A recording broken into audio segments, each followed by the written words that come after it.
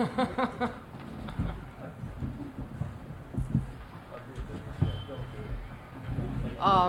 a minute. You should sit in the middle. Yeah, absolutely. I think so.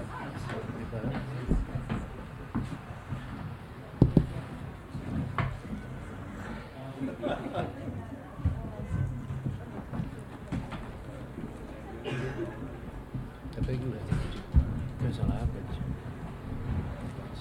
Csak halljuk egymást. Csak halljuk. Jó, de nem magyar nyelven.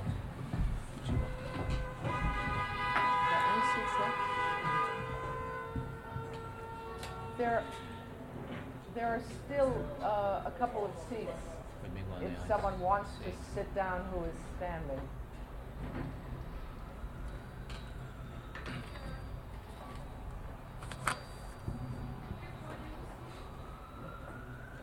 Yeah, let's wait 1 minute. Még egy perc.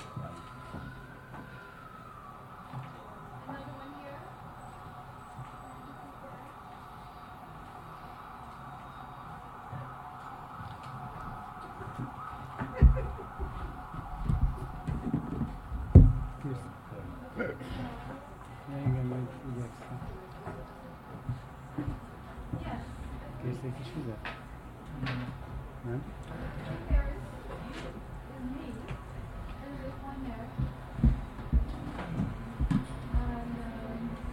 Ide a mikrofonon? Igen. Jó érzés. Itthon jelen van. Igen. Otthon füle.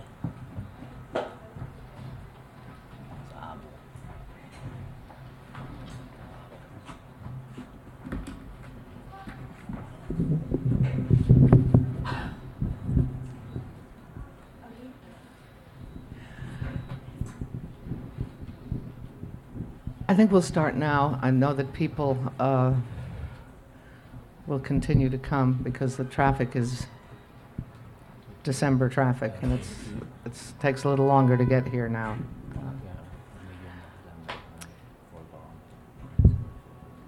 My name is Susan Sontag, and this is a series, the fifth of a series, presented by Penn, and a rather picturesque word for a writer, curated by me, of evenings, early evenings, with writers I like. That's what it is. It's a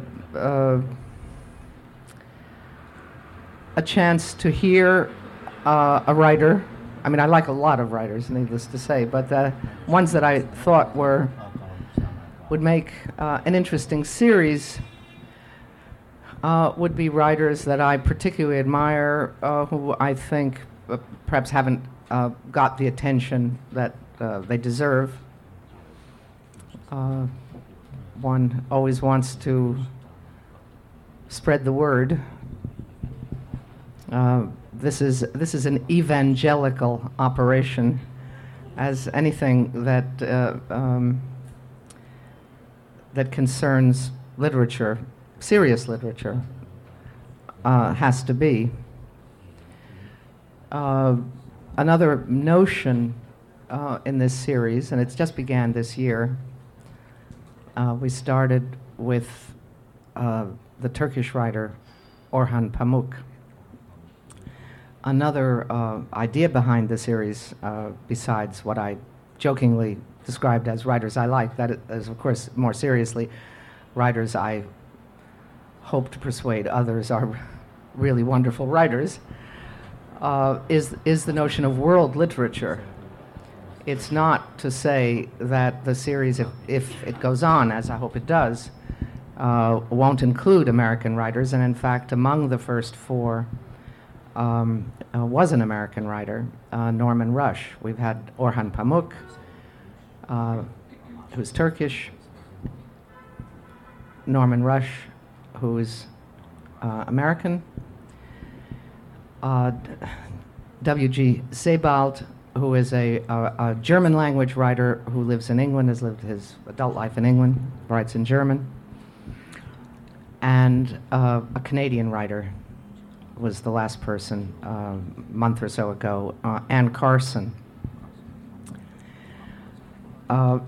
Normally, I'm not the person who has the conversation with the writer. I just have the fun of choosing the writers and writing the blurb on the card that you get. This time, as you may have noticed, since I was doing it, I didn't write it. I quoted somebody else, the critic and poet Stanislav Baranchek.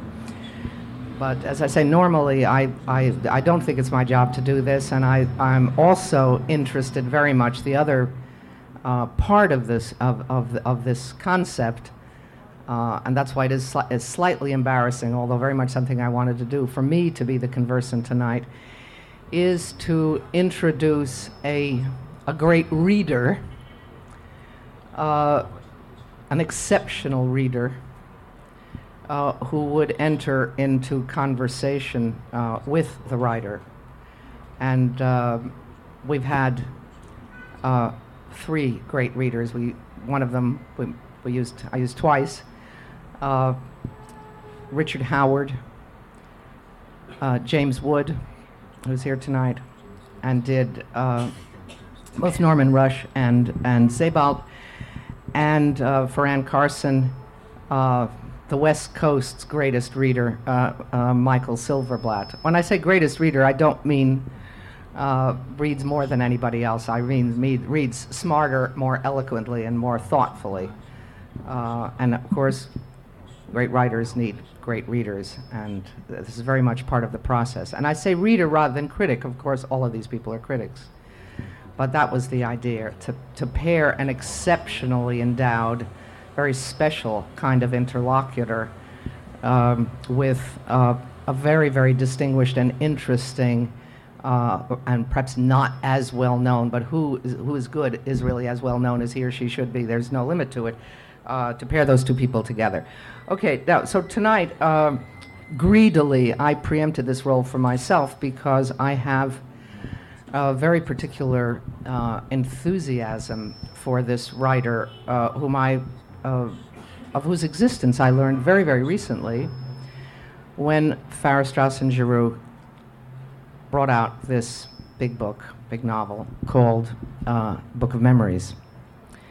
It turns out that Péter Nādas has been writing a very long time. There are lots of books. He is, of course, needless to say, greatly admired in his own language, and Hungarian literature is an exceptionally rich literature by all standards, not just by small country standards. He's extremely well known in Germany, where all his books are translated and published. He's really, really famous. He's considered somebody every reader knows.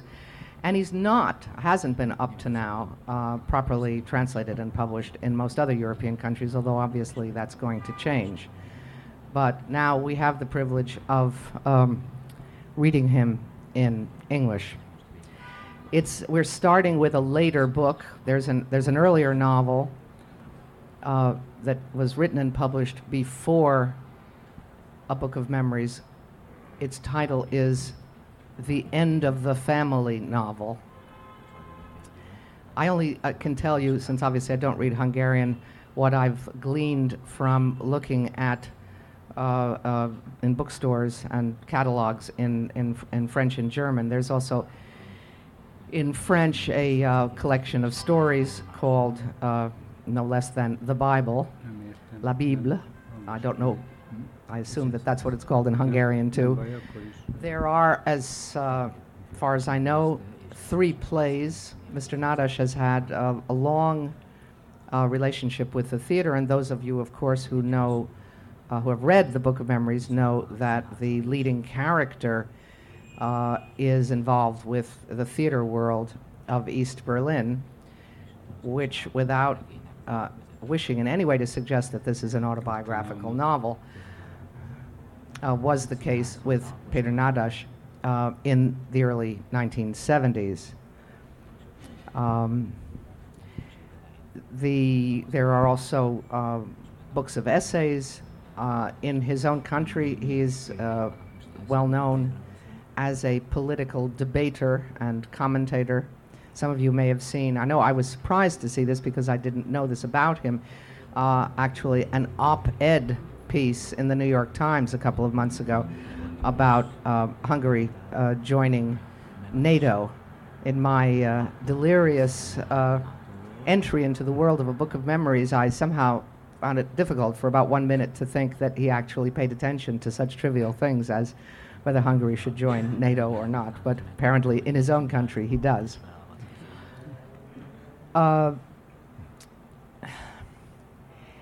This is a novel which has meant a great deal to people who have read it, and I can verify this not only by my own reaction.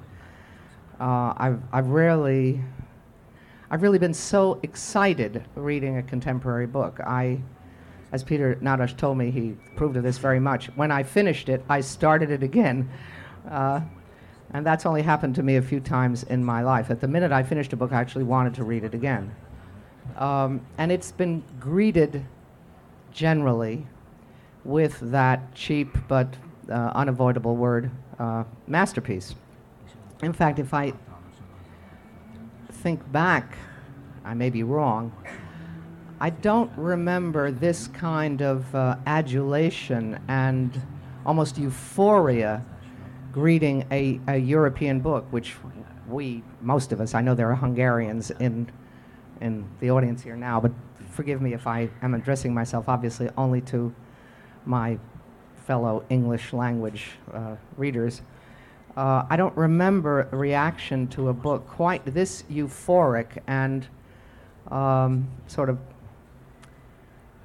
over the top since a very long time ago, Marguerite Yourcenar's Memoirs of Hadrian. It's perhaps the last time that I remember a book being greeted just with that feeling of somebody doing something that was absolutely extraordinarily difficult, that went someplace that you as a reader had never been, and was a work of total accomplishment that one couldn't imagine questioning. You just accepted it. It was like nothing else you ever read, even though, of course, everyone is going to cite all the usual big names. Proust and Mann and so on, Musil and so on have, of course, all been cited in reviews of Péter Nádas's book.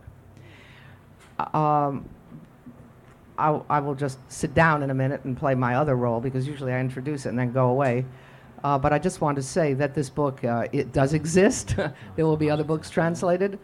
And a couple of people have said to me, or in my earshot anyway, that they are finding it hard to, sometimes in some stores, particularly Barnes and Noble stores, that doesn't seem to be stocked. I have checked. This is just some clerk who's not willing to help you. The book is in every bookstore in Manhattan that you would expect it to be in. Every bookstore that sells new books, serious books, including the Barnes and Noble stores. So there shouldn't be any problem if you don't already have a copy to find it. And it is, in fact, doing very well. How could it not, with the kind of reviews that it's gotten? Okay, last little detail. As you've undoubtedly noticed, there are three people up here. There's Péter Nādas, who's come this week, beginning of the week, from Budapest, and will be going back exhausted on Sunday to Budapest and to writing, having done his duty. And next to him is János Falaman, who is his stepson and lives in this country, and he is Mr. Nádas's sidekick and translator. They've obviously done this number a lot, and I have to say they do it very, very skillfully. When I met Péter at the beginning of the week, I was prepared for a lot of stops and starts, but It all goes very, very smoothly.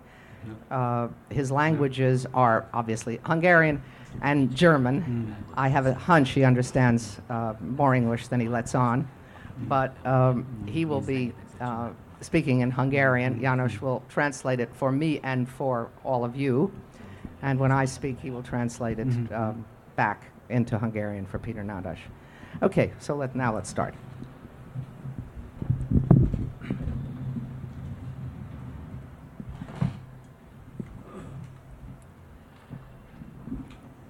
So, Peter, the idea of this is to get you to talk. There's a little bit of a there's a little bit of a special dance because János must translate everything back and forth. But I only want to say things that will get you to say much longer things. So let me just start, however. I hope this is the right way to start, but let's say we can always jump to another path. By sharing with the audience something that you said to me at the beginning of the week when we first met. I told you how much, well, I didn't tell you how much, I just said that this book was a big event for people. It's this is just not another very good book. This is a book that makes you feel, well, great literature is still alive. I mean, it sort of adheres to a standard, proposes a standard of literature that one didn't think anyone was attempting now or capable of attempting. And besides that, on a very, very human level, it has meant a lot. I'm not going to tell these stories, but I know that the stories it tells have meant a lot to a number of friends and acquaintances of mine who have read the book. And you said to me, and this is what I want to start with, so you can contradict me. You said to me that you were surprised that this book could mean so much to American readers because the cultural context out of which this book is written is so alien to Americans. And I said, I rarely get a chance to get on my patriotic high horse. I said, oh, don't underestimate American readers. I mean, we read Dostoevsky, and we have a stretch. We can do it. And we quarreled a little about that. You thought that was very American of me to think that an educated reader could just kind of wander all over the place in his or her head. And in fact, you even said, well, I mean, you've got Shakespeare, you know. You practically said to me, I don't want to misquote a word, but it was something like, well, you've got Shakespeare, why would you be interested in a Hungarian writer? And I said, but your book is closer to us than Shakespeare. I mean, Shakespeare's our language, or the highest standard of our language. But the world in A Book of Memories is actually closer to the world we live in, even here in New York, than Shakespeare's world. But that isn't the question. The question is not whether it's our world or not. The question is that one enters the world. And that's what literature is, the experience of literature for those of us who are devoted to it means. So obviously I am relying on a notion of world, there's such a thing as world literature, or that the experience is international. Again, granted, there's a language loss in translation, but I'm not talking about that anyway. That's not, I think, what you were talking about either.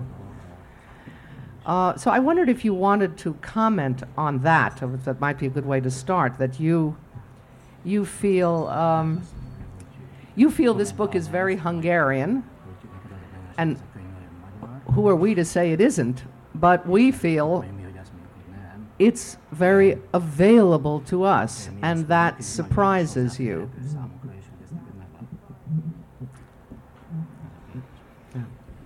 Nagy kérdés. It's a big question. It's a big question. Tulajdonképpen három kérdés, három nagy kérdés, Basically, it's three different questions, three big questions, amelyek összefüggenek egymással. Az egyik which are az, interconnected. hogy lehetséges-e még az elbeszélés abban az értelemben, amilyen értelemben a 19. században lehetséges volt. The first question is whether narration itself is possible in the sense that it was possible in the 19th century. Másrészt, hogy ez az elbeszélés ahhoz szükséges-e, hogy valamit megtudjunk az emberről, The second question is whether this sort of narration is important for us to find out something important about human beings, vagy hogy ismert dolgokat a szórakoztatására elismételjünk. or simply repeat known elements just to amuse the public. Miközben írtam ezt a könyvet, ez volt az egyik kérdés. Tehát, hogy én nagyon sok 19.-18. századi irodalmat olvastam, leginkább azt szerettem, hogy ennek van-e egyáltalán ma valami fajta jelentősége, valami lehetősége ennek a típusú irodalomnak. While I was working on this novel, this was one of the most important questions that came up, that I read quite a bit of 18th, 19th century novels, and the question whether this sort of storytelling has any relevance today was always in the back of my mind. A második nagy kérdéscsoport az nem annyira kérdésekből, mint inkább kijelentésekből és egy helyzetből áll. The second group of questions is not so much questions, but assertions and observations, a group of observations, perhaps. Az, hogy mit jelent az irodalom a szabadság és a szabadság hiányának az állapotában. Ugyanazt jelenti-e? What does literature mean in the presence and in the absence of freedom? Tehát egy demokratikus társadalomban ugyanazt jelenti-e, mint egy diktatórikusban? Whether it means the same in a democratic society as it means in a dictatorial system. Egy fasiszta diktatúrában ugyanazt jelenti-e, mint egy szocialista diktatúrában? Does it mean the same in a fascist political system as it means in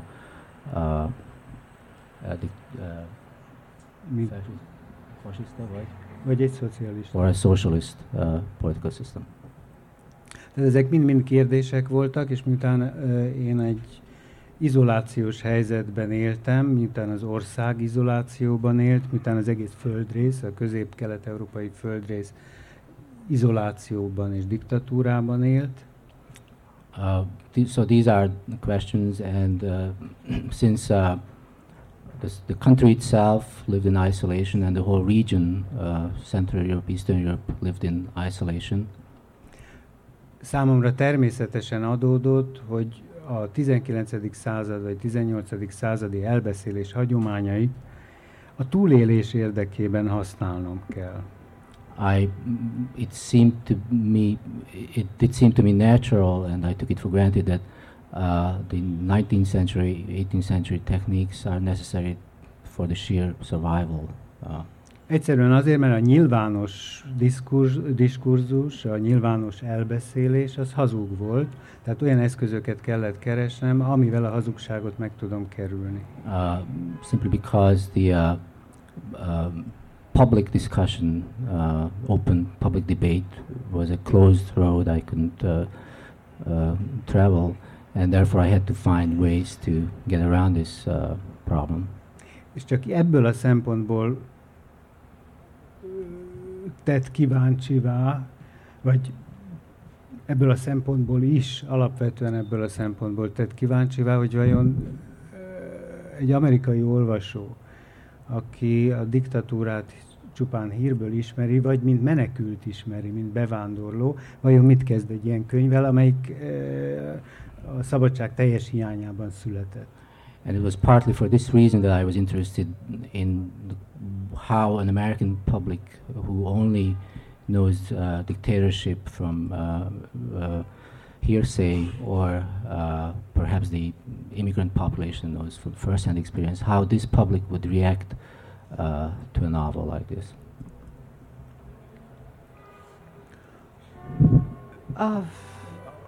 Let's go back to the first part of what you said. I think it's easier about whether narration is possible now.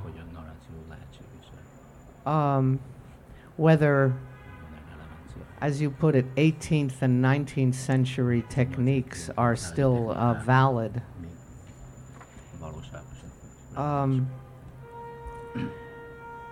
But I mean, from my own point of view, I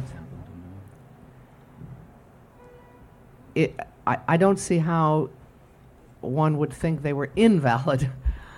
But the question is not as if there is one technique. There isn't a 19th century way of telling a novel. I mean, if just take, well, two names I assure you, very well known to American readers, Tolstoy and Dostoevsky. They seem to us and to many people, I know they do in Russia, to present almost alternative or opposing ideas of how to write fiction. I remember, I don't know a single Russian with whom I have not had, in fact, this discussion. Nabokov, of course, adored Tolstoy and hated Dostoevsky. Joseph Brodsky hated Tolstoy and loved Dostoevsky.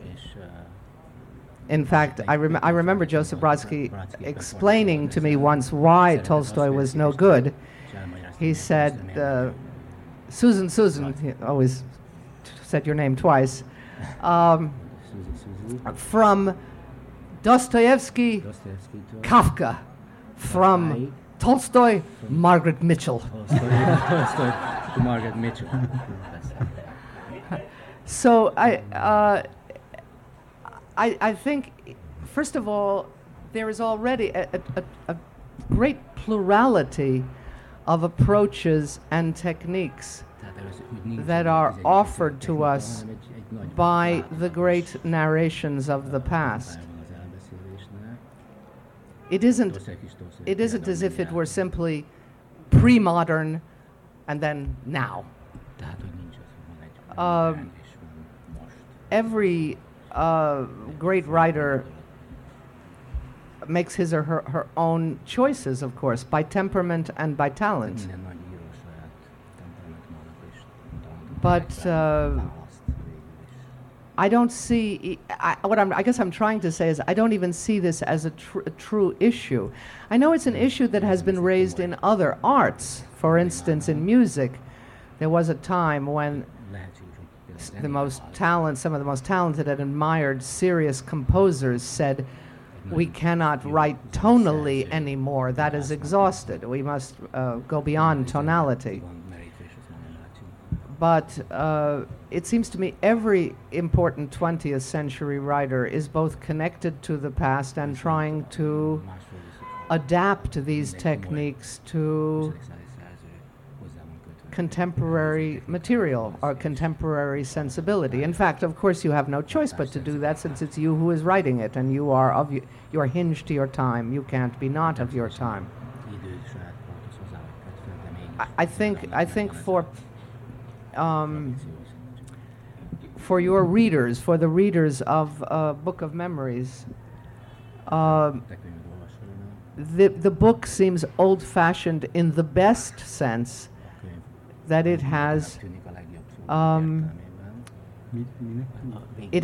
big ambitions, it has big themes, but it's hard to imagine such a book not being written now in these decades. So I think I would like to ask you to say a little more about what you mean about narration. I mean, how could one not still want to give readers narrative, description of nature, description of eros, understanding of political and historical and social life, as you do in your book?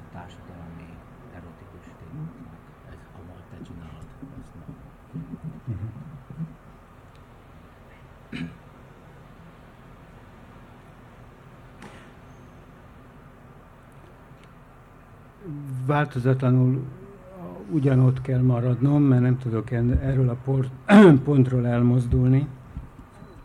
Mégpedig ott, hogy más regényt írni a diktatúra, és más regényt írni a szabadság, politikai szabadság körülményei között. I have to insist on this point that it's a different thing to write a novel under the conditions of dictatorship and under the conditions of an open democratic system.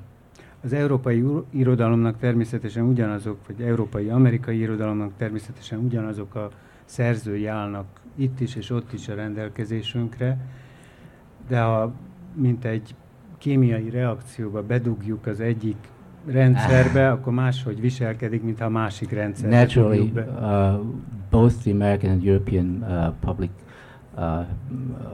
to both these publics, the same literature is available, but just like in a chemical experience, if you put two different materials in the same substance, you might get different results, and you will get different results.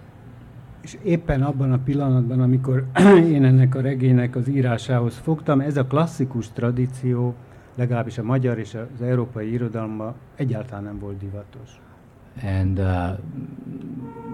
when I started to write my book, not only in the Hungarian but in the European, on the European scene, classical literature, 18th, 19th century, in that sense, was absolutely out of fashion, or it wasn't on the scene.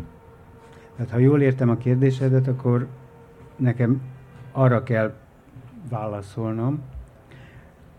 If I understand your question correctly, my task is to answer.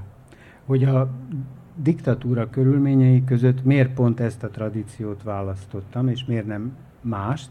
Tehát miért kellett szemben a Dostoyevsky-Kafka vonallal inkább a Tolstoy-Margaret Mitchell-t választani. That I have to answer the question, why is it that I writing against these conditions of dictatorship, I chose not the Kafka-Dostoyevsky line, but the Tolstoy-Mitchell line.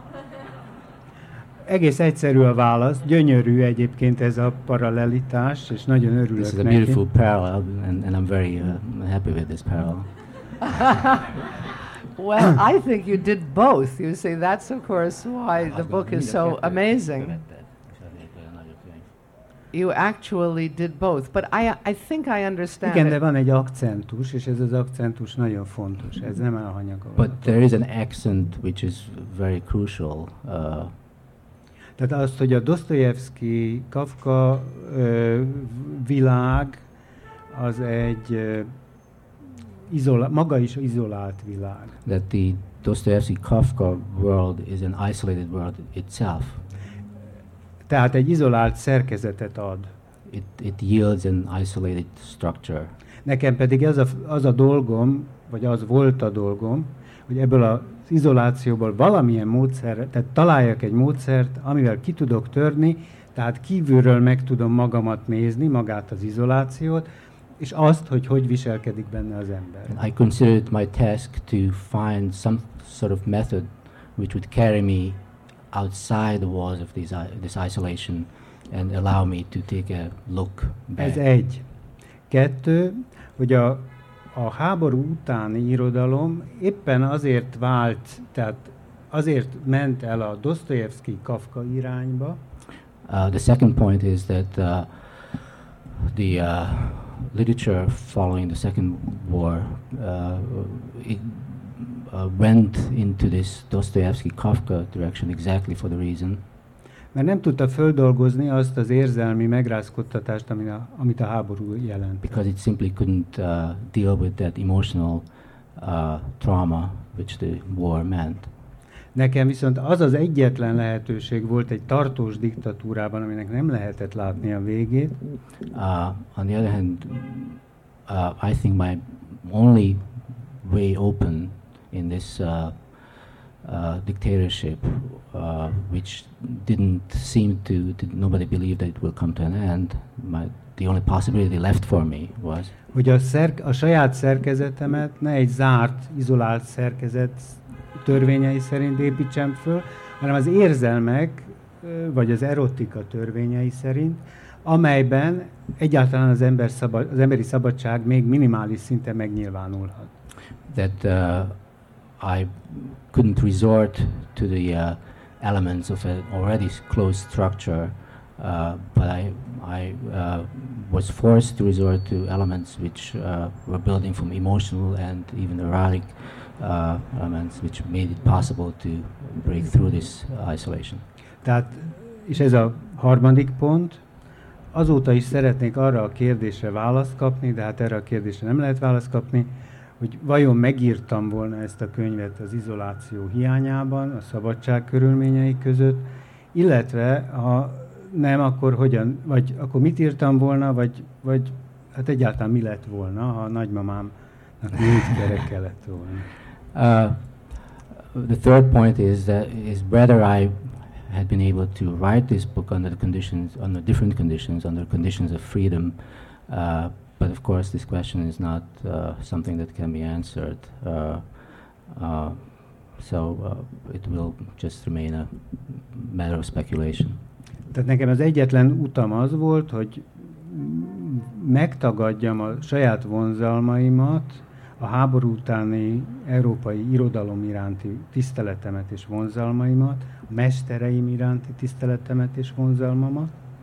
So my only possibility was to deny my natural affinity to the literature of the period following the Second World War, and even go against the masters of literature which I admired from this period. És szakítsak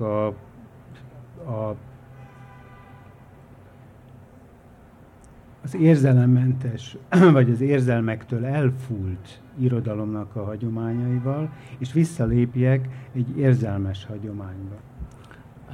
And make a break with the either emotionless or emotionally overheated tradition of literature, and take a step back to a previous tradition, which was simply emotional, but not excessive.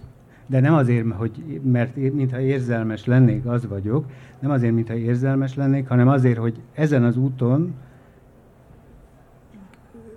az érzelmeknek a nyelvén, vagy az erotika nyelvén ki tudjam rajzolni azt a szerkezetet, amit más eszközökkel nem volt lehetséges. I did this not because I'm fundamentally an emotional person, but because this seemed to be the only possibility to step outside the structure and delineate the structure which I felt was my own and was important to me to express. When you speak of the natural temptation or affinity of certain post-war writers who would be in this, let's use the shorthand now, Dostoevsky, Kafka line. May I assume that it includes Beckett and Bernhard, for instance? Camus is. And Camus. Also Camus. Yes, and any others that you felt might more naturally... Not Ionescu. De hát magyarokat, akik also akik Hungarians. számomra nagyon fontosak Who- voltak, például Mészői Miklós, Miklós Mészöly, who meant a aki lot to egyenesen a him, Camus Kafka vonalban áll. who is a straight descendant of the Camus Kafka line.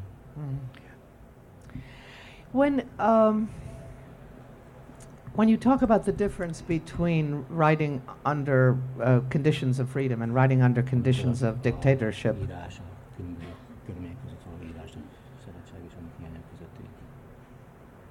obviously it would be presumptuous of me to try to talk you out of that distinction, but although I think there is an argument to be made about, and I don't make it as an American, I make it as someone who has listened to other writers who have lived under dictatorships, particularly in Russia. But I won't follow that line. I will just ask you the following question.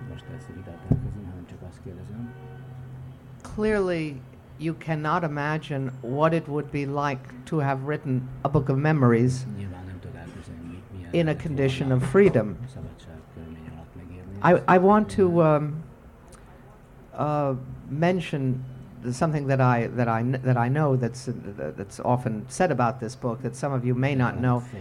Péter Nādas began this book in the early 70s, and he finished it in the early 80s. So he's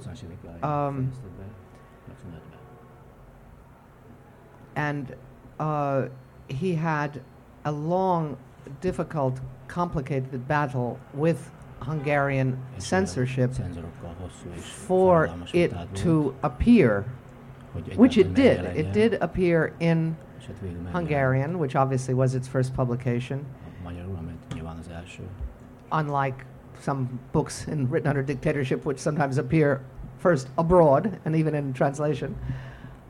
This book did appear in Hungary in its own language in 1986, but it had been finished for several years. And you can imagine the anguish of a writer who has written a book in which he's poured everything he knows and feels and can imagine accomplishing, and then have this obstacle that it couldn't be published. I mean, this was a fight that he won. He won for a number of reasons, one of them being, of course, this dictatorship was starting to unravel. But he is, when he's talking about this, and I don't know the concrete stories, I just know the general idea, he's talking about a very, very specific experience where you write and you can't get published. So he had to know that he was going to, at the very least, have a fight to get this book published when he was writing it. And it's a book that took, as you can well imagine, those of you who have read it, a very long time to write. This is not a book you write in 2 or 3 years. So it was more than a decade of his life to write this book. And then the question was, could it be published? Yes, it was. But all the time you're writing, you never know whether it is going to happen, and who knows? Who would have predicted 1989? Nobody knew that all this was coming to an end. So, of course, I don't ask, do you think about or could you describe to us how it might have been different had you written this book in other circumstances, say in exile? That's not a question I'm going to ask. It's in a way irrelevant. But I will ask you this question.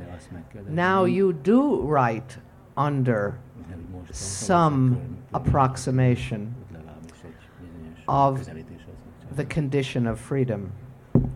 And you have been working for some years on another book. And I want to make my question as discreet as possible. I'm not even asking you to tell us what this book is about, although, of course, we're all dying to know. I just say, is the process different for you? Is it do you actually feel now that your way of writing or your way of thinking about literature is different since you now in Hungary know you can publish anything you want, and also you have an international audience, and obviously one that will grow and grow in the coming years. So you are safe as anyone can be in that sense. You know what you write, you can publish. There are many senses of freedom. This may be not the most important or deepest sense of freedom, but you know that from your your pad of paper, your typewriter, your word processor, whatever, it will eventually be a book in bookstores. You can be sure of that. And perhaps you couldn't be sure of that or when you were writing a book of memories in the 1970s.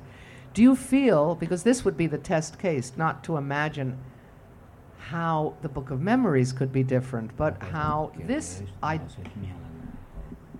your idea of literature evolves now in conditions of freedom. You felt that you had to be responsible to a certain larger social reality. You didn't want to go the Thomas Bernhardt way. I mean, I suppose he thought he was being responsible to reality, but not in the sense of epic portraiture, which in fact you do in Book of Memories. And I also want to say parenthetically, again, more to the audience than to Péter Nādas, that I have read in a number of interviews and things which reflect his view that he is disappointed when foreign reviewers, perhaps that's what he means when he questions our ability to understand his book fully, that they focus too much on the private story. I mean, there's not one, but several very great stories of intense, private, erotic relationships. I've never read descriptions of lovemaking and of erotic attraction more powerful and more original than the ones in Péter Nádas's book. And of course, this has been focused on in a lot of the reviews. It's a great erotic book, and it's an extraordinary, the original book about erotic experience. And I've heard that Péter Nādas has been annoyed or frustrated that whole parts of his book, of his intention, which deal, for instance, and I say only for instance, the Hungarian Revolution of 1956, where in which the principal narrator of the book, there are three narrators. There is a principal narrator, is a high school student at the time in 56 and participates in a demonstration.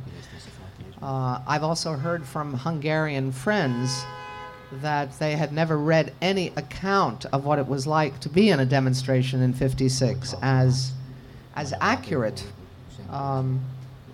historically, politically accurate in the most complex way, as these sections of a book of memory, and yet a book of memories, and yet it's true, perhaps, that American reviewers and American readers feel a little, I don't think it's that they don't get it up to a point, but they feel a little dumbstruck. They feel they really can't comment on it. They don't have the authority to comment on it. It's not that they don't see it's there, but probably it is true that the other aspect of the book is something that people find easier to talk about. And now that I've heard what he said now, I understand better why he felt annoyed about these reviews not emphasizing the political and historical analysis and portraiture, this epic side of the book. But let's say that the book does both things. It's that kind of ambitious book. It represents a certain idea of literature which Péter Nādas, not I, is willing to describe as in some sense retrograde, in some sense looking back, perhaps more looking back than had it been written in conditions of freedom, precisely because he wanted to describe this larger social reality, to find a way to describe it. But again, now that the conditions under which a book of memories was written no longer obtain, do you feel that your idea of literature has changed, as reflected in the long novel you're working on now? And I don't mean you have to talk about that, but I'd like you to talk from it. And more specifically, and I'm just following now what you say, do you feel liberated in some way to use certain specifically 20th century ideas of literature which you felt you had to renounce in order to do what you did in a book of memories?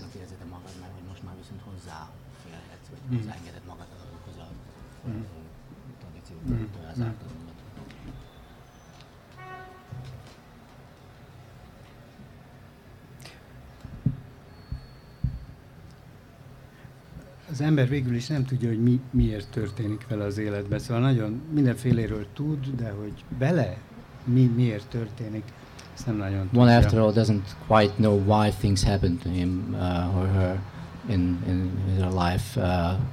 He might know about things happening around him, but not necessarily why is it happening to him. Ez szerintem egy nagyon nagy szerencse, mert tehát, hogy nem látjuk magunkat tökéletesen, hogy nincs tökéletes reflexiók magunkra, nem tudom, mi lenne akkor. Perhaps it is a great fortune that we do not have perfect the ability to self-reflect in a perfect way. I'm not sure what would happen to us if we did have this. Ezért aztán a másik ember a reflexiós felület. For this reason, it's the other person who is the sounding board of reflection. És a másik embernek is vannak másik emberei, akik reflexiós felületek. And it goes on and on. The other person has other persons in the line which serve such sounding boards. És így aztán létrejön egyrészt az emberek között egy nagyon szoros viszony. And this, on the one hand, leads to a fairly close connection between human beings. És hogy mindegyik képes erre a szoros viszonyra, az összeköti őket. And this very capacity of indirect self-reflection forms this connection, this network of connection. Amikor én elkezdtem írni ezt a regényt, akkor abból indultam ki, hogy ez az összekötő, ez a szenzuális szint. When I started to write the novel, my original assumption was that this network of connections. Ez a diktatúra körülményei között is biztosítja az ember szabadságát. Can serve to ensure freedom even under the condition of dictatorship. Tehát a diktátornak nincs beleszólása abba, hogy én hogyan nézek rá valakire, vagy valaki hogyan néz rám. That this is a territory where even a dictator has no entrance and cannot oversee how I look at a certain person, how that person looks at me.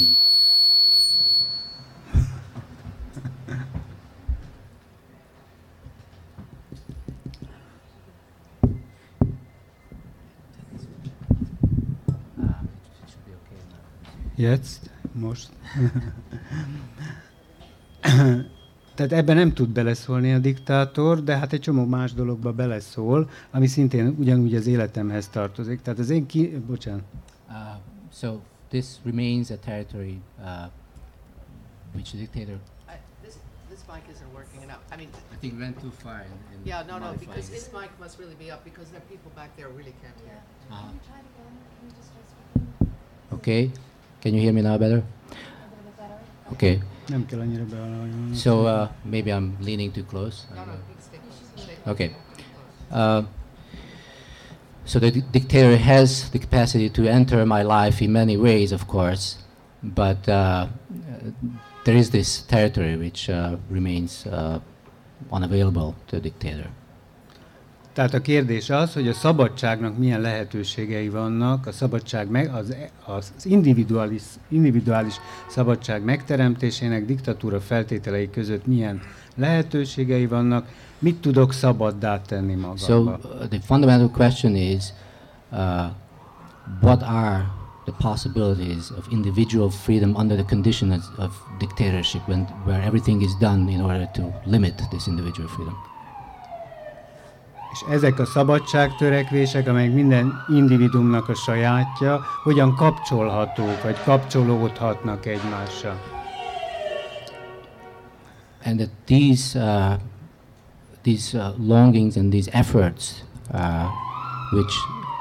which is a natural impulse on the part of every individual towards freedom.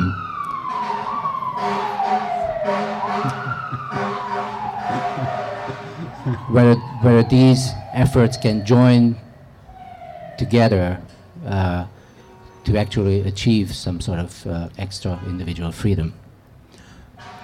Ez volt a kiinduló pontom, mire a regény végére értem, és összekötöttem a historikus, politikai, társadalomtörténeti, kultúrtörténeti szálakat az individuum belső életével és erotikus életével, addigra kiderült, hogy nem olyan szabad az individuum.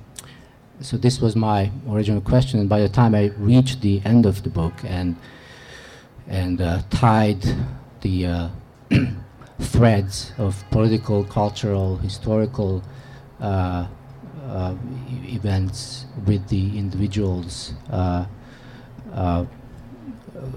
stories, it turned out that the freedom available to the individual is nearly non-existent.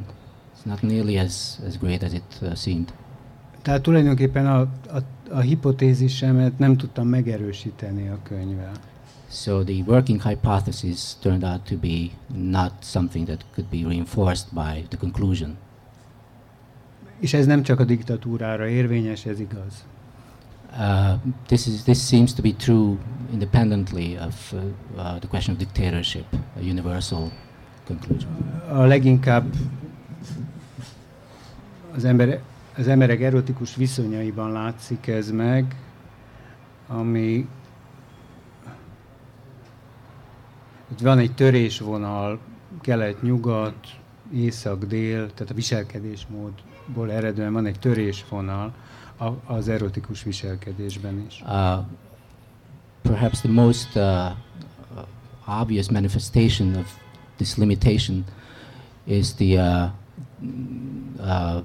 watershed or dividing line which separates East and West and different cultures in a matter of erotic questions.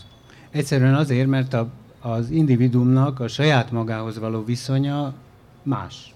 A reflexiós rendszere más. Mást lát magából, és mást takar el önmagából. Simply because the very relation that the individual has to himself or herself varies with culture, from culture to culture. The content, the very content of self-reflection varies. Mivel azonban én ezt a könyvet a diktatúra körülményeiről írtam, a diktatúra körülményei közepette. But since I was writing this book about the conditions of dictatorship, under the conditions of dictatorship, és a könyv megírásának az egyik hajtó ereje, hajtó motorja az individuális szabadságvágy volt. And since one of the driving forces behind this book was the individual longing for freedom, a könyvnek bizonyos pontjain döntésekre kényszerültem, esztétika és morál között. At certain turns in my book, I was forced into a decision between morality and aesthetic. Ezek elég nehéz döntések voltak, és általában nem a radikalitás felé, tehát az esztétikai radikalitás felé, hanem inkább a morál felé mentem el. Olykor úgy döntöttem, hogy nekem fontosabb a morál, mint a könyv esztétikai értéke, akár. And at these points of deliberation, I typically sided not with a radical aesthetic point of view, but with a moral point of view. És ez tiltásokat jelentett. Az, hogy egyszerűen bizonyos kérdésekben nem mentem bele, which went hand in hand with certain denials, with certain acceptance of forbidden territories, which I didn't allow myself to enter. amitől például ma már semmi nem tarthat vissza, vagy nem tart vissza. Which today do not seem forbidden territories anymore. Tehát ma azt mondanám nagyon primitív módon, hogy nem az ember, amikor a szerelmével együtt van, a diktatúra vagy a demokrácia, akkor is áthatja minden sejtjét, és meghatározza a viselkedésmódját. Az erotika. Igen, nem. Az erotika, a két ember kapcsolata. Today I would say that whether it's dictatorship or not. Nem félreérted, azt hiszem. Tehát a diktatúra is, és a demokrácia is az ember legutolsó sejtjéig benne van. Akár akarja, akár nem. A páros viszonyaiban is, vagy a 3-as viszonyaiban, vagy az 5-ös viszonyaiban.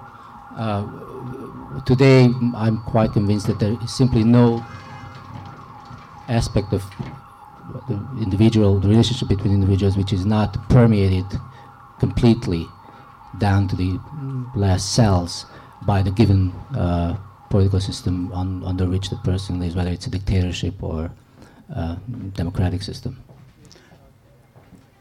A kérdés az, hogy erre reflektálni tud, vagy nem tud reflektálni. Szerintem reflektálnia kell, és meg kell keresni a reflektivitás módszerét. The question is whether that person can or cannot, or able or not unable to reflect on these conditions, but I believe he must reflect on this, and he has to find ways to do that. Demokratikus körülmények között az irodalomnak vagy a művészetnek egyetlen morálja van, az esztétika. Under condition of democracy, the only morality that art or literature has to observe is aesthetics. Diktatúra körülményei között ez másként van. It's quite different under the conditions of dictatorship. Tehát ha azóta dolgozom, amióta a berlini fal ledőlt, akkor bizonyára sokkal radikálisabban dolgozom, és sokkal nyugodtabban egyszerre. Mert ez a kérdés nem merül föl. So to return to the original question, since the fall of the Berlin Wall, I'm quite certain that I, on the one hand, do my work in a more radical manner, but also in a more calm and relaxed way as well. Tehát nem kell hősiesen azt mondanom magamnak, hogy én inkább az esztétikai törvényszerűségek és az esztétikai radikalitás mellett szeretnék maradni, de mégis inkább morális vagyok. Ilyen kérdés nem merül fel. I no longer have to play some sort of a hero who sacrifices those aesthetic discussions which he would like to enter, but instead enters moral deliberations. So you would say that this book that you're writing now, which was begun shortly after a Book of Memories was finished in the 1980s, but is continued now because it's 8 years, 9 years, no 8 years since the old system collapsed. Reflects another idea of literature that is available to you now, or which you consent to, which you agree to work within. It's not that you couldn't have before, but you didn't consent to, and now you do. That there is another idea of literature that you're working with now in this book, in the new book.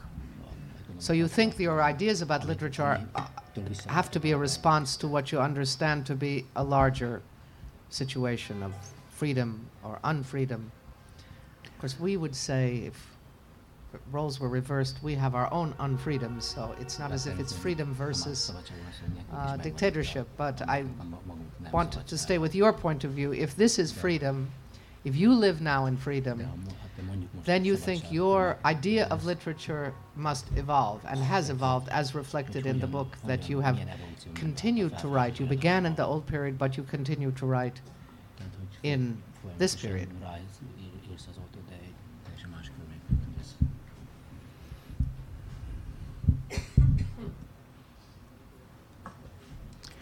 De amikor ezt a könyvet befejeztem, akkor a diktatúra még messze nem omlott össze, még volt néhány éve, és mégis elkezdtem valamit, ami radikális, gondolom én. When I finished this book, dictatorship was far from collapsed, yet I was completing something quite radical in my view. Éppen azért, mert az emlékiratok könyvének az írása egy negatív tapasztalattal ért véget számomra. The finishing of the book itself meant it was a negative experience. Mégpedig azzal a meggyőződéssel, hogyha azt a demokrácia nyelvére lefordítom, akkor az azt jelenti, hogy a jogegyenlőség az nem jelent feltétlenül szabadságot. És a jogegyenlőségtől az ember nem feltétlenül szabad, bár hajlamos azt hinni, hogy igen. The conclusion which embodied this negative experience was that equal rights does not necessarily equal freedom.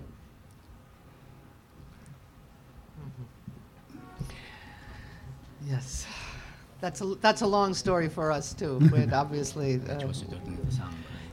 Let me go back to the literary model, though, because we should stay closer to that, and then have a few minutes where you can respond to questions from people here. Since I don't know this book and I don't know your other books, I just know Book of Memories, 2 of the plays, and the earlier novel. I don't know, obviously, the book you're working on and many other writings.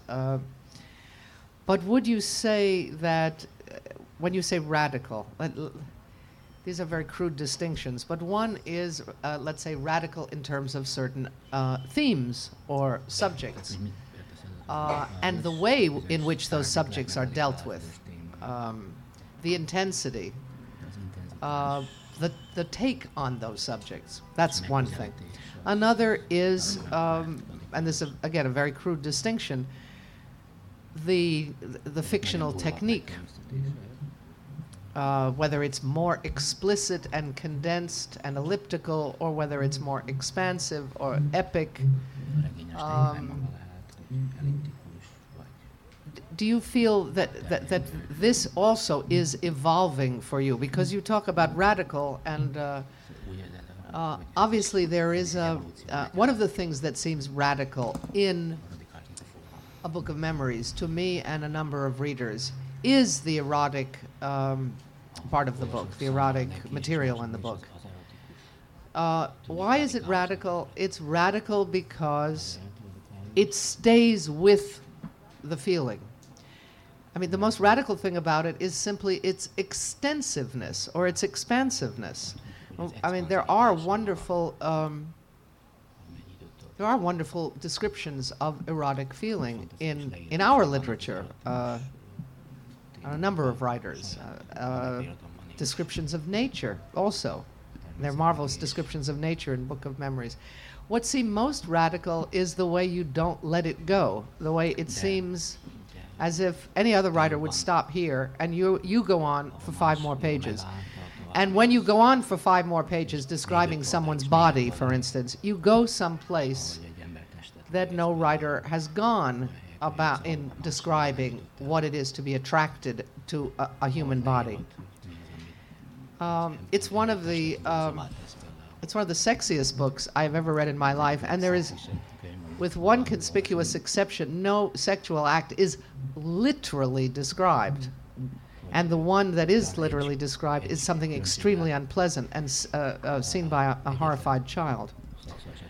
But what is told from the point of view of someone reveling in erotic experience is both unbelievably present and not descriptive in any way that one has seen before. And so that seemed very radical. What seemed radical was the extensiveness of it, the intensification. It just gets more and more intense. It's not in any way repetitive. It just keeps on going, and you say, well, there can't be anything more. But there is, and more and more and more, and deeper, and more doors open. This seems radical. It seems radical as not because It's about sex. I mean, we're drowning in explicit erotic literature in a way that your book isn't explicit at all. It's radical in the way that it takes erotic feelings seriously. The way it takes it as a very profound experience. I mean, the only thing perhaps comparable to it, but I think it's Péter Nādas has gone way beyond it, is some passages in Lawrence. But this goes way beyond that. But taking eros seriously, if you wouldn't think that's too clumsy a phrase, seems to me very radical in this book. So it's partly as I say, the extensiveness. I mean, one should mention, of course, I know most of you have read the book, but some of you haven't. It's a long book, and everybody who talks about the book says, well, you know, buckle your seatbelt. You know, it's a long ride. It's a big book, but it isn't a big book just because it's a big book. It's a big book because its length is really part of what it is. It's the idea of going further and further and further. That seems to me very radical, seems to me very satisfying to a reader. But it seems, I would be very sorry to hear that you had abandoned that idea and now you are going to write very short novels like Thomas Bernhard. And because you didn't have to push the reader in this way. I say push away. Keep on being radical in this way, because it's not that anything you write about hasn't been written about countless times, and countless times by great writers. It's what one has to say and the way one says it. And it's this, the book generates, I think, a unique intensity in whatever it describes. There's a passage of somebody walking along in a storm, and you just never read a description of what it is to walk along outdoors in the middle of a storm like that. And it does go on and on and on, and it gets deeper and deeper and deeper. That kind of intensity, I find, I have difficulty in imagining is really a response to anything, whether it's democracy versus dictatorship or the state of literature or anything else. I think it just comes from one's own sensibility, or to use a term that is surely very suspect, but I'm rather fond of it, one's inner freedom. That you had the inner freedom to be expressive in this way. And part, as I say, part of the expressiveness is simply the length of it, that it keeps on going. Is that an idea that you feel is still valid for you as a writer in what you're doing now, or what you think of doing in the future?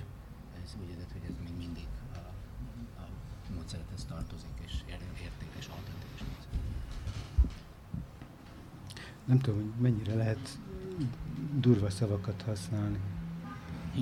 Passzás. Nem lehet. Hogy... Ich musste... That's the other language. Meg kellett kérdeznem, hogy milyen szavakat lehet használni. He had to inquire what sort of words are allowed to be used in this room. Any word you want. Bar. Mert szerintem bármilyen szót lehet használni, de nem mindenki vélekedik így, tehát senkit nem akarok megsérteni. In my view, any word can be used, but not everybody shares this opinion. Yes, so everyone, that's the rule of this. Yes, that's all right. És hát bizonyos dolgokat nem lehet finoman kifejezni. And there are certain things which cannot be expressed egy történetet szeretnék elmesélni, egy barátom, aki két nap alatt és 2 éjszaka alatt elolvasta a kéziratot. I had a friend who finished reading the manuscript in 2 days and 2 nights. Egy retteget irodalomkritikus, hát ez mégiscsak 1400 oldal volt. He was a feared literary critic. Azt mondta másnap vagy harmadnap reggel, miután végzett a könyvvel, hogy itt megállás nélkül készülődsz egy baszásra, ami soha nem következik be. That this book is basically a long preparation for a fuck which never takes place. Na most pontosan erről van szó, amit mondasz, hogy bizonyos pontokon Tehát bizonyos pontokon ez a könyv megáll. Tehát bizonyos pontokon nem voltam elég radikális, tovább kellett volna menni, és tovább lehet menni. So in that sense, this book actually was not too radical, and there are points where it stops beyond which one can go. Na most, hogy miért áll meg? Annak ellenére, hogy nem áll meg, és nem kellene megállnia. The question why it stops, and even though it shouldn't stop. Annak valóban nem a diktatúrában vannak az okai, vagy nem ott kereshetők. To answer this question, indeed has nothing to do with dictatorship, and the reasons should not be looked for. Nem, inkább kulturálisak. Tehát a kultúrának van egy tiltásrendszere, és ezt a tiltásrendszert például szóhasználatban egyszerűen nem merészeljük átlépni. This is much more a matter of cultural context, which dictates certain rules which we simply do not dare transgress. Két véglet van, az obszenitás vagy pornográfia. There are the two extremes, obscenity or pornography. Vagy a hallgatás, illetve az utalásoknak a rendszer. És ez a probléma nem új, hanem több ezer éves, tehát a latinok óta tulajdonképpen ez probléma az európai kultúrában. This is a recurring problem, which is a history of several thousand years, of course. Az erotikáról önálló nyelve a görögöknek volt, azóta nincs nyelv. The only people who had a language of their own, as far as an erotic language is concerned, were the Greeks, and since then that is not the case anymore. És a Rómeó és Júlia nem a szerelemről szól, ez egy tévedés, a Rómeó és Júlia egy szociális problémáról szól. So for instance, Romeo and Juliet is really not about love, it's about a social, historical, social political problem. Az egész európai irodalom szerelmi ábrázolása, szociális problémák ábrázolása. In general, in the entire history of European love stories is really a story of social strife and social description of social context. Holott a szerelemről, nem a szexről, és nem az szexualitásról, hanem a szerelemről mindenkinek az a tapasztalata, hogy abban a pillanatban, amikor a szerelem állapotában van, akkor a szociális kötöttségei legalábbis meglazulnak, vagy egy időre felfüggesztődnek. Which is strange because the general experience that we all have is that precisely in the state of love we are liberated from social context, not in the state of sex per se, but in the state of love. We are no longer bound by social limits. Mert csak ez az egyetlen emberi állapot, amikor az individuum egésze egy másik individuummal együtt van igénybe véve. Because this is the only state in which the individual as a whole is relating to another individual, and on both parts the whole individual is needed for this interaction. Tehát az én ötletem, vagy az én elképzelésem, inkább az én elképzelésem az volt, és a mai napig az, hogy kiragadni a szerelem ábrázolást, vagy az emberek viszonyainak az ábrázolását a szociális kötöttségek ábrázolásából, illetve meghúzni azokat a vonalakat, amelyek összekötik azzal. So my original conception for the reasons I mentioned was exactly to sort of hijack love from the social context on the one hand, and on the other hand, to once this is done, to make the possible connections which can be made between these two so different parts. Ami magyarul azt jelenti, hogy a szerelemre nincs beszélt nyelvünk sem. A szerelmesek azt, amit egymással csinálnak, azt nem mondják el egymásnak, vagy csak nagyon ritkán. Tehát nincs hozzá nyelvük. Ez lehet, hogy jó. Which in plain English means that love simply doesn't have a language. Lovers are very limited and simply unable to inform the other what is going on within him or her. Lehet, hogy még akkor is így jó, vagy így van rendben, hogyha rettentesen szenvednek attól, hogy nem tudják elmondani. Perhaps this is how it should be, even if they are suffering because of this inability to express themselves. Az én elképzelésem minden esetre az, hogy ennek teremthető egy önálló nyelve, még akkor is, ha nincs, a köznyelvben sincs. Nonetheless, my conception is that it is possible to create a language of love, even if it is so conspicuously missing from public discourse. Tehát egy nyelv, amelyik nem obszcén, és nem hallgat el. This would be a language which wouldn't go to toward any of these extremes. It wouldn't be obscene, but it wouldn't also be a language of silence. És elég reflektív ahhoz, hogy ne tévessze össze a szabadságot a jogegyenlőséggel. And which would be reflective enough so that it wouldn't mistake equal rights or justice with freedom.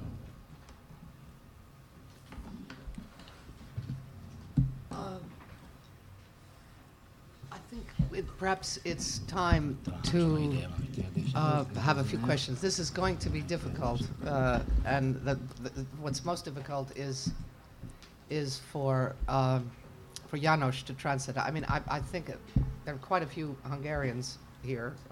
I see Hungarian friends here, and I know there are other people that I don't know. They may want to say something, but I guess we'll try it once and see if it works from there, and otherwise the person should come forward who wants to ask a question. And we'll do that for about 15 minutes. Yes? I have two questions. Két kérdés. One question is, you did not answer the question which was very important. Nem válaszolt egy kérdésre. Right under the condition of freedom. Oké, tehát hogy arra nem válaszoltál, az egy nagyon fontos kérdés számomra, hogy ez csak egyik. Let me repeat, this is four-way now, because I know that you can't hear in the back. Someone in the front said that Péter Nādas had not replied, therefore she hopes he will reply. Most megismétled a kérdést, hogy mindenki hallja. De mi a Tehát, hogy kérdés? nem válaszoltál a kérdésre, hogy mi a különbség a szabadság és a diktatúra körülményei között írni. Everything has to be translated even for audibility as well as for language.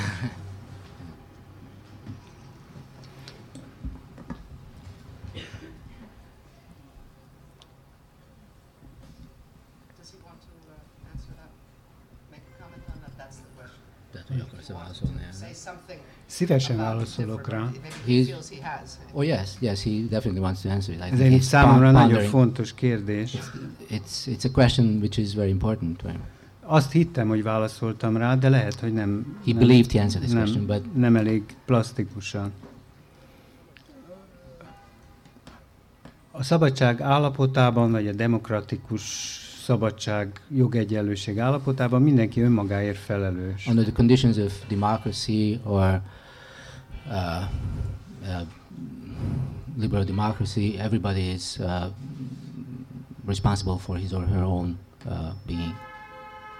Ezt a felelősséget, ezt az önmagamért való felelősséget, ami természetesen egyben másokért való felelősséget is jelent.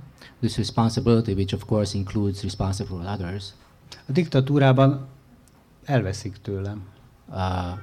is simply taken away in a dictatorship. Most van, akik elveszik tőlem, és vannak azok, akiktől elveszik. So there are people who are being deprived of this responsibility, and then of course on the other side there are those people who are taking it from you. És ez egy óriási különbség, tehát ez két emberfajta. And this is a tremendous difference involving two different kinds of existence or human beings. Vannak, akik azért gondolkoznak, harcolnak, dolgoznak, hogy visszaállítsák az individuális szabadságjogokat. There are people who devote their life to restore these individual freedoms. És vannak, akik azért gondolkodnak, harcolnak, dolgoznak, hogy stabilizálják a diktatúrát. And on the other side, there are those who devote their energies, intellectual and physical energies, to maintain this dictatorship. Azt, hogy hova tartozom, az egy morális kérdés. On which side you belong is a moral question. Vagy éppen egy financiális kérdés, de hát mindenképpen egy kérdés. Or a financial question, but in a final analysis, it has to be a moral question. But I think that the point was how it affects writers, not just in abstract. Because we have heard a lot about the difference between dictatorship and democracy. Yeah. Tehát a kérdés az, hogy Isn't that what you meant? How it affects írókat magukat hogyan. Tehát, hogy miután Magyarországon... Tehát, hogy... Question is, what is it like to write in Hungary now? Tehát, hogy Magyarországon milyen dolog ma Magyarországon írni, utóbbi néhány évben. Hát van, amikor jó, van, amikor rossz. Sometimes it's good, sometimes it's bad.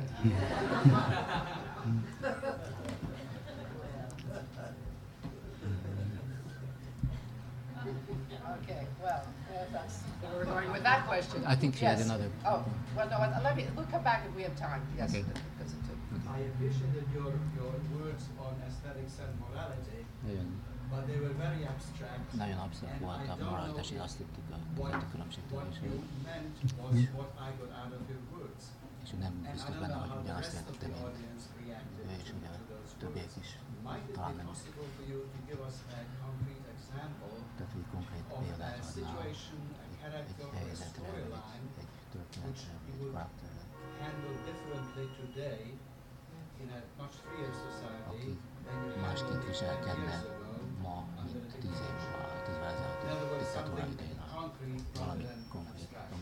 Erre nem lehet válaszolni így, mert hát én azt az életet éltem, amit éltem, és most azt az életet élem, amit élem. A kettő között van egy kapcsolat de hát nem tudok visszamenőleg elképzelni egy másik életet. It is very hard to answer this question because there was a self which lived then, and there's a self which lives now, and there's a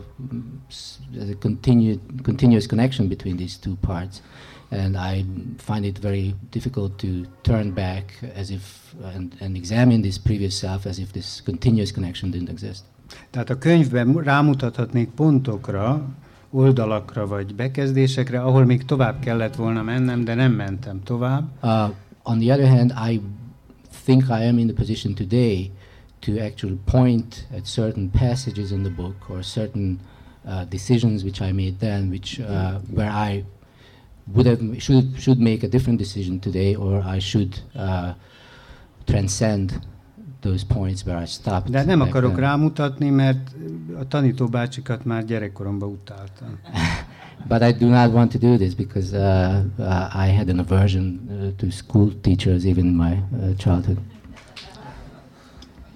You know, I think that this conversation is actually very interesting because I've been urging Péter Nādas to a little bit abandon his sense that everything is so determined socially, culturally, in terms of national culture. But now that I hear him, I realize there is, in theory, quite a difference between, I think, most people in this room, including myself and him, and may perhaps be precisely to be identified with the fact that one of the cornerstones of the ideology of liberal democracy is that there is some space between you and the public. There is a space, and not just in sex, but also in certain forms of art and other things, friendship and experience of nature and many other things that people would consider actually the greatest values, where you do float free. It's where you are not simply the product of your circumstances and oppressiveness, because we who live here, of course, are aware that this freedom could be described as very oppressive too. Whereas he, although obviously a complete opponent of dictatorship, still is reflecting one of the cardinal positions of of society under dictatorship, which is that ultimately everything, the public sphere penetrates or permeates everything. It's not for us, I think, to say it isn't true, but it's strikingly different from the assumption which we make or are taught, which is that we have some space that is not shot through and through and through with public values and public imperatives and public and inhibitions and self-censorship that comes from the public sphere. It is precisely our society that tells us we're not totally swallowed up, and the dictatorship under which he lived most of his life, which told him that he is, even though he's an opponent of it. So now he is lives in a country which no longer has a dictatorship, however imperfect its government. Ours is imperfect too. But he still maintains the same position, which is that he feels himself responding all the time to, let's put it very generally, the condition of freedom around him. Whereas I think lots of Western European and North American writers, well, American writers in the largest sense, the Americas, would say, yeah, I have a country with a lousy government, so what? I mean, I deplore it, I fight against it and so on, but as an artist, I have independence. I don't make my decisions in a fundamental way because of what I think about the society I live in. That certainly is what we think. Whether we are just victims of an immense delusion, you know, we think we're free and we're not free at all, and we're in fact exactly in the situation he describes. That's a long story, but I think it's interesting that he is actually reflecting the point of view that is fostered under dictatorship, though obviously an opponent of dictatorship.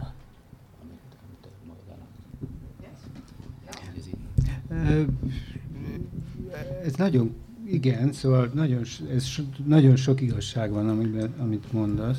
There's a lot of truth in what you are saying. Ez tényleg egy tér probléma. It's a spatial question. És nem csak olyan értelemben, hogy Európa az nagyon sűrű. A geographic question, not only in the sense that Europe is such a small and dense. Amerika az meg nagy. And ez is sokat jelent, ez is nagyon sokat jelent, gondolom. This is part of the problem. Hanem az a lényeges különbség, és ez nagyon fontos, rettenetesen fontos tudni, hogy van egy ilyen különbség, hogy ezért a térért egy diktatúrában meg kell dolgozni. The essential difference is that it is very obvious that under conditions of dictatorship you must fight for that space that you are talking about. Ez nem, tehát a törvényekből vagy az együttélés szabályokból nem következik. You cannot derive this simply from the rules of coexistence or from legal the framework. Mindenkinek magának, aki úgy véli, hogy a diktatúra nem jó, partizán háborút kell folytatni ezért a térért. Everybody who dissents under the conditions of dictatorship has to be a partisan of this cause, which is fighting for the space. És a függetlenségi háború körülményei között tekintetben kell vennem mások igényeit is.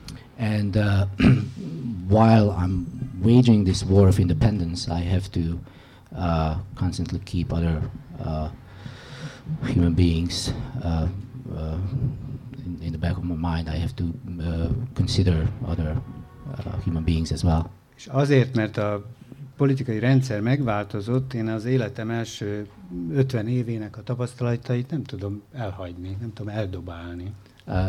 Just because the system has changed, I'm not. It doesn't enable me to simply throw away the first 50 years experience that I'm mint ahogy carrying. egy amerikai Budapestre vagy Prágába jön, ami elég gyakran megesik. Just like when an